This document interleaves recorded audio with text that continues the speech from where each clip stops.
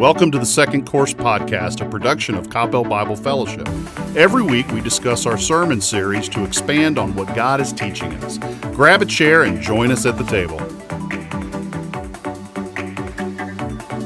Hey everybody, welcome to Coppell Bible Fellowship's The Second Course Podcast. My name is Nathan, I am one of the pastors, and once again we have got the A-Team Roundtable right here. We've got Bart Keff, our senior pastor, we've got Michael, our other pastor, here in the room today with us. We got Brent behind the board. Unfortunately, he's not going to be on the mic, but he's there. I promise he's there, he's listening in. But we are coming back at you, and how you guys doing today? Wonderful. I think I bring a minus to the A+ team, and Brian's not here. So. I'm not buying that. Yeah, well, okay, so we're still an A. There you go. It might be a minus, but it's we still are an missing A. Brian, but Yeah. okay, we're okay. We're okay. Apparently, he had something more important to do. But Yeah. Something Recovery. It's called recovery. That's right. I Recovering forgot. from D-Now, which That was is such a great job. rousing success this That's what I weekend. heard. I heard that. Absolutely. So, if you don't know what D-Now is, that's our Disciple Now. We do with our high school, middle schoolers. So, it's a yearly thing. They love it and they have a great time. And so we were, it was a good weekend, busy weekend. But I think right now we are just having a blast with this fall, seeing so many new people coming through the door. That was fun. I thought you were going to say because of the temperature, but that it's the is people. That's true. right. It's the It's the people, Thank but it's you, also thank the you. fact that it's going to be 39 degrees tomorrow. Yeah, we're actually doing this podcast outside We right are now. doing it outside. Yeah, we want to keep the podcast to In our minds, Yeah. we're outside. Well, we want to keep it to 15 to 17 minutes. So Brent said the only way to do that is do it outside. Because we like to talk, but that's okay. Well, if you have been with us, you know that we are in our DNA series, continuing in that. And this week, Michael was up, and it was a great message. Had a lot of fun with it. I got to hear it first service. But if you were here, you know that we talked about the idea or beginning the conversation of missions and starting in a local context. So, Michael, why don't you give us a little bit of an overview of what you talked about, and then we'll just kind of jump from there. Yeah, I mean, obviously we're in the DNA series, and we're at a point where we are pivoting from kind of the inner focus of getting fed spiritually and doing the things the early church did together in community. And now, what does that mean for us? What should that really the output from all this input be? And it should be to go, which is Christ's command. And so we're going to look at living missional, and like you said, this is week 1 of the next 3 weeks talking about this. So the idea was there's opportunities for you to live missional here at CBF, your local congregation, but also in your local community. So I figured the best way to go about getting folks to understand to live missional, but also to have the desire to do it, is to look at a gift that the Lord has given them when you become a believer, that the Holy Spirit kind of opens up for you. And I thought, man, if they knew what the gift was that they have been given by the Lord, and then we as a church do our part as pastors and the rest of the community to help develop that gift, then they can walk out their discipleship journey here locally by using that gift. So that was really what I was hoping, that they see the big picture unity of how the church needs everyone to play their part, but also that specifically they have something given to them by the Lord, and the hope is that we can figure out what it is, and then we can find a place for them to serve using it. That's awesome. You know, one of the things, when I came on staff about 5 years ago, it'll be my 6th year next July, we were in the process of creating this thing called Discovery. And part of Discovery, as you mentioned on Sunday, was being able to identify those gifts, which is kind of an unusual way. If you think about Discovery in the sense of it's obviously geared towards our entire church, and Bart Keff, one of the things we talked about early on was while it is geared towards our entire church, it's also an entry point for anyone who's new to Coppell Bible. So Bart Keff, this question is actually for you because of, and this is going to be your question for the time, even though you didn't preach on Sunday. Okay, go for it. Could you give us a little bit of background on our transition from what was traditionally a newcomer's class session per se to the idea of discovery and what Michael is talking about being able to be gifted and served, and how that fits the philosophy of what we have here at Coppell Bible Fellowship? Well, I think Michael did a great job on Sunday, and something that he emphasized that we try to emphasize as often as possible is that idea that Jesus said in John 10:10, I came that they might have life and might have it abundantly. So what does that abundant life look like? And we recognize that the average believer, if they're honest with himself or herself, is not living an abundant life. And the question is, why not?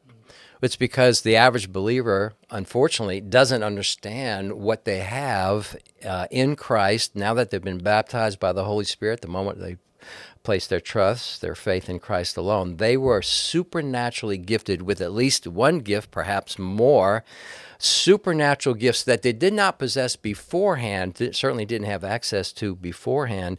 And when we operate in that giftedness, in God's purpose, by His strength and not our own, suddenly we have an experience like no other. And that is what we want everyone to experience. We don't want them just to come join a community, be part of another club. They can be at a tennis club. They can be in, whatever kind of club they want to be in. But once they understand who they are in Christ and how they are part of not only the universal church, but intended to be part of a local church operating together, and experience supernaturally God used them in ways far above what they ever expected because of their gifts in Christ. Now that is living the abundant life. And you could hear even when Michael was sharing, he was getting more and more excited just talking about it because he's experienced it. Yeah. I mean, there was definitely an intensity to the service. And I think that's good because I agree with you in that regard, Barkev. Well, it's not that I disagree with you in many, many other regards, but I agree with you in that we talk about discipleship, and Michael, I think you hit on this, and Barkev just did as well, is that the idea of serving, the reality of serving and living that abundant life is not a separate thing from discipleship. You talk about making the pivot in the conversation, but it's not that we're moving on to a different subject. It's the natural progression of discipleship, of being built into being mature in your faith, or maturing, I should say, and then being able to take that and use it. Now, Michael, the question for you is, do you feel that not only is that the usage of your gifts, but as part of your actual growth, like it's in the serving? Maybe talk about that a little bit, of where we see growth in individuals as part of that discipleship in the action. Yeah, that's a great question, because part of what happens, I think, it's like anything else. The more you do it, the more confident you get in it. Uh-huh. And so when I first started playing any sports, I loved the idea of sports. I loved each sport. When a coach said, I need you to put you at this position I've never played before, I was intrigued. I was looking forward to it. Didn't know how to do it, though. Yeah. But after first practice, I knew a little bit more. Get to the end of the week, I knew a whole lot more. Get through a first game, I know a whole lot more. And I think it's like that in your spiritual life, because you have this gift that is undeveloped. Hopefully through the church you find out what it is. Yeah. And I did say to folks that you can email me with an assessment if you're looking for one. You can email me about it. And we had about 8 people say who've either emailed me or talked to me after church saying, I'd love to know. And so we've been in communication. Okay. And I think that's it. It's the fact that we need to find out what that is, that gift or gifts that have supernaturally been given to us. Then we have to figure out how to equip folks to use it. And as they grow in that gift, I would assume that would also equal growing as a disciple, maturing as a disciple, because you're using that gift that God gave you for the purpose of using for the church, the building up the church, bringing the kingdom of God, of heaven to earth, all of those things that He has commanded us to do. So I think it's a process, but the hardest part for a lot of people is just really finding out what it is and then taking that first step. And so I was trying to hopefully get people motivated just to step out and go, I either know what my gift is, but where do I use it? How do I use it? Or I don't know what it is. Help me figure it out. Okay.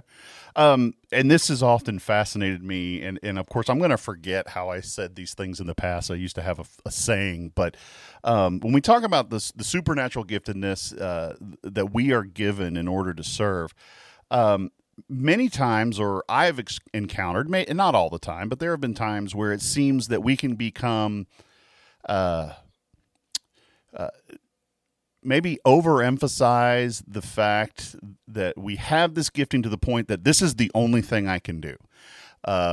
This is what I'm bringing to the table, and therefore I'm going to close the doors on other avenues. And where do you guys land on that? It is just, if we have a gifting, as Barkev, as you said, one or possibly more, does that mean that we can't be used in other ways and other avenues that may not be necessarily focused on that gifting?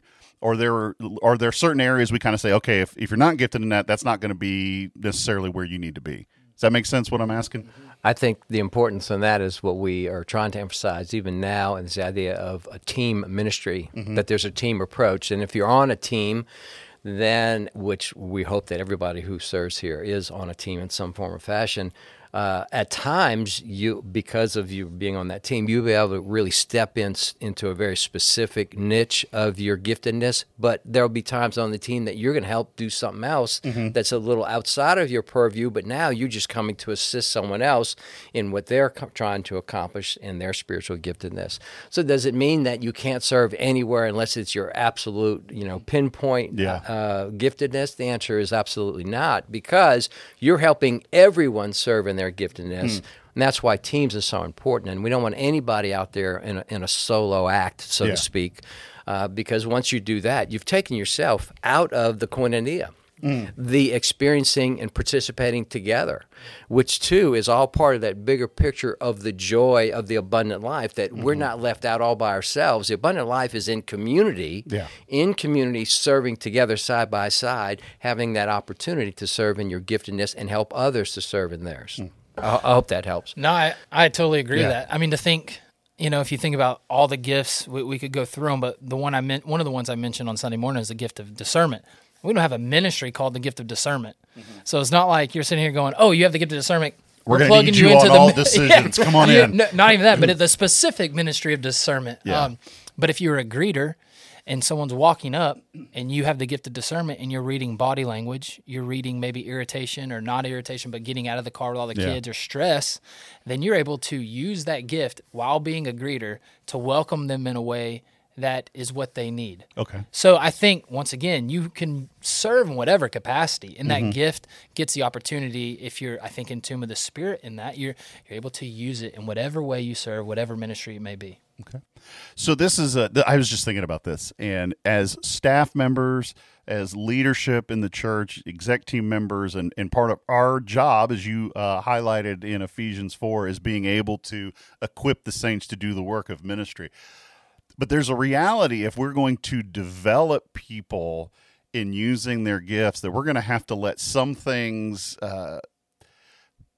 maybe be on shaky ground at times, because we're allowing them to learn. How do you personally kind of sit there and be able to place that in someone else's hands, knowing, I might have done this a little bit different, or, from a leadership perspective, what is how's the feeling of sitting there saying, okay, here's someone, because we're on the level, we do this every day, but this person's gifted and I don't want to take this away from them, but I'm going to have to let go of it a little bit myself? I think our success, our view of success, is seeing someone else grow and succeed. Yeah. And growth involves a process. And so as we are letting go, our ultimate goal isn't necessarily that every single person who walks in the door feels welcomed, although that is a goal. But a goal is that we're developing all the people who call CBF their home, and that process is helping them to help others feel welcomed here, which, some are going to stub their toes a little bit, just by way of a small example as far as welcoming is concerned. Yeah. But so our success is, they're trying. Oh, look, they're seeing it. It's not unlike, maybe this is not the best illustration, but it's not unlike parenting. I almost said the same thing. While we're parenting, it's like, I've said this in the past in a couple of illustrations. If you want your children to grow and mature, while they're cleaning the kitchen, you expect them to break a few plates. If they're not breaking plates, they're not learning. Something's, somewhere along the way, they're going to mess up, just like we do, and we do regularly. And so there's an amount of freedom when you see the bigger picture. The little stuff doesn't matter anymore. Yeah. No wonder my parents didn't want me cleaning the kitchen anymore. I broke too many plates. That's just my personality. But I agree with you, and I think it's the same as, one, you got to get to know them a little bit, but part of that is also you're letting them go and letting them learn. And obviously, I'm not in Barkeff's lane of how many kids yet. We are at 3. You're well on your way, I'm Bubba. getting there, and I think my wife wants it too, right, Allie? And so we're 3 in, all females, and that's great. But they're all different. Yeah. And even at a young age, even little Jovi, 6 weeks old, and the way she is at 6 weeks versus Joy or Jubilee, totally different. And so you take that same approach where you just go, man, this is who this person is, how God created them.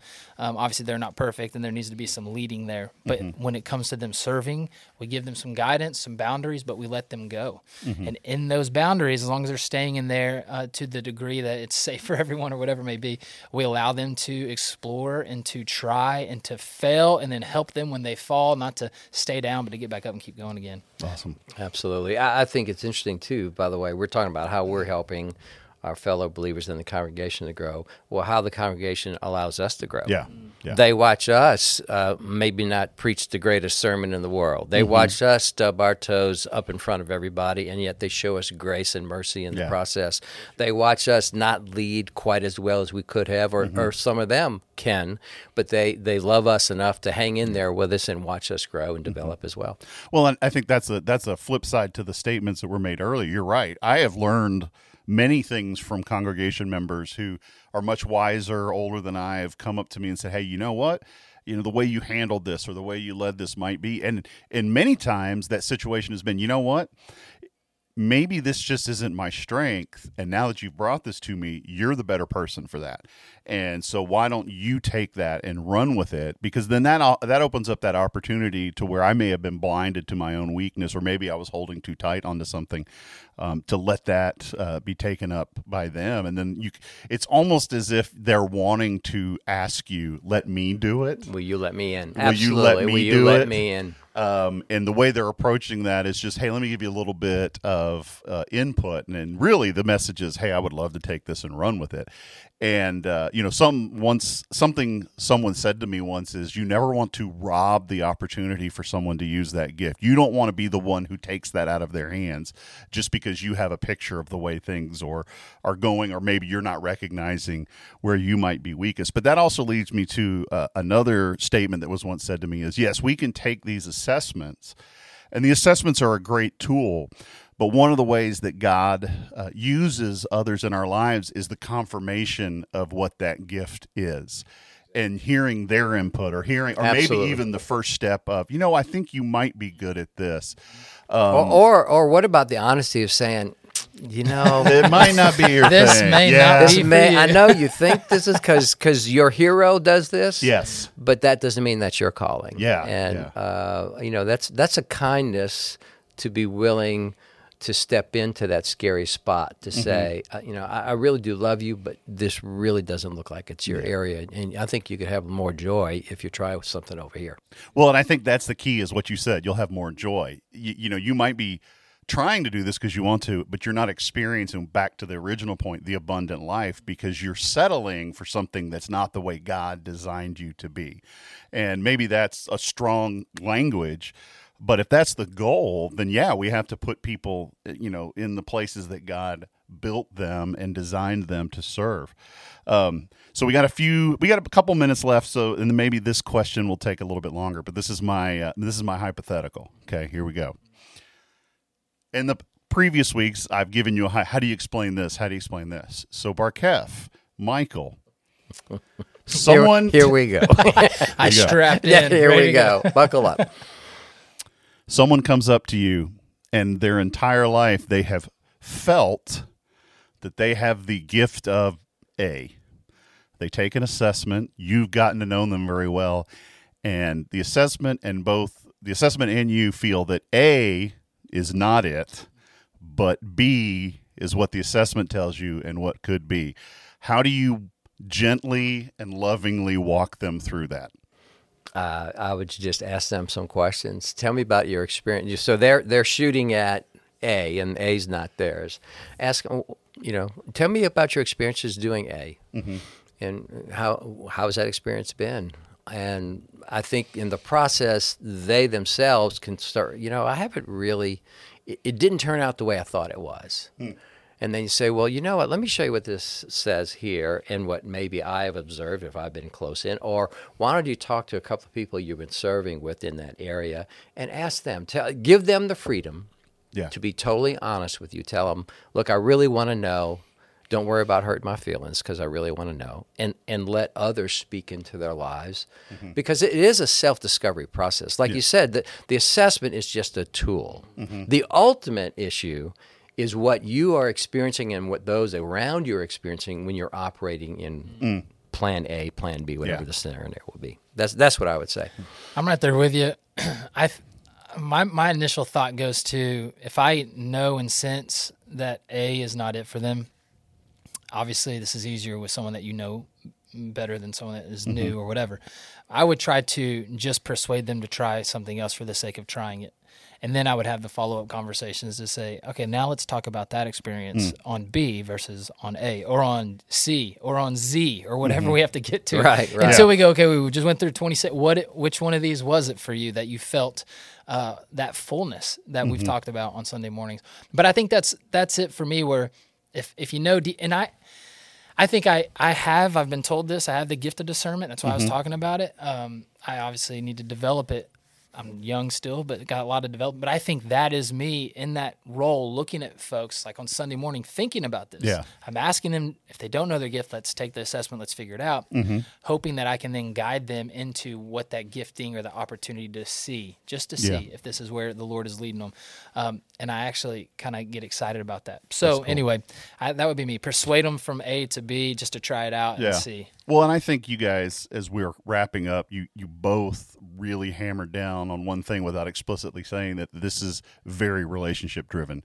And that's what we've talked about a lot through this DNA series, is this isn't a removed kind of thing, though finding your gift and discovering that is a self-discovery process. Once again, it's not something that's done in isolation and out on your own. It is part of that relationship where others are confirming or encouraging or driving us to look to see where God is gifted us. And of course, you want them to really pray about it. Yeah, you do. Absolutely. Pray. There's something I want you to be thinking about, and I want to offer the idea that you might want to really hone in, ask some friends to pray with you about this, and you pray about it. Yeah. And since God is the one who's giving the gift, He's the first one we should be going to, because it's His gift. It's His giving it to us. So, well, hey, I really appreciate you guys. I know we love doing this. I love that our congregation is listening.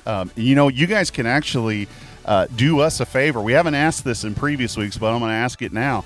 If you guys are listening to this on a podcast platform, we'd love for you guys to give reviews.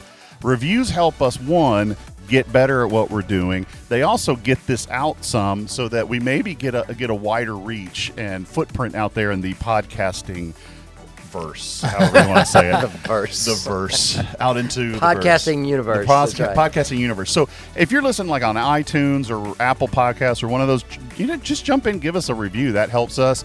Let us know, hey, it's awesome. You know what? Maybe you guys can do this better.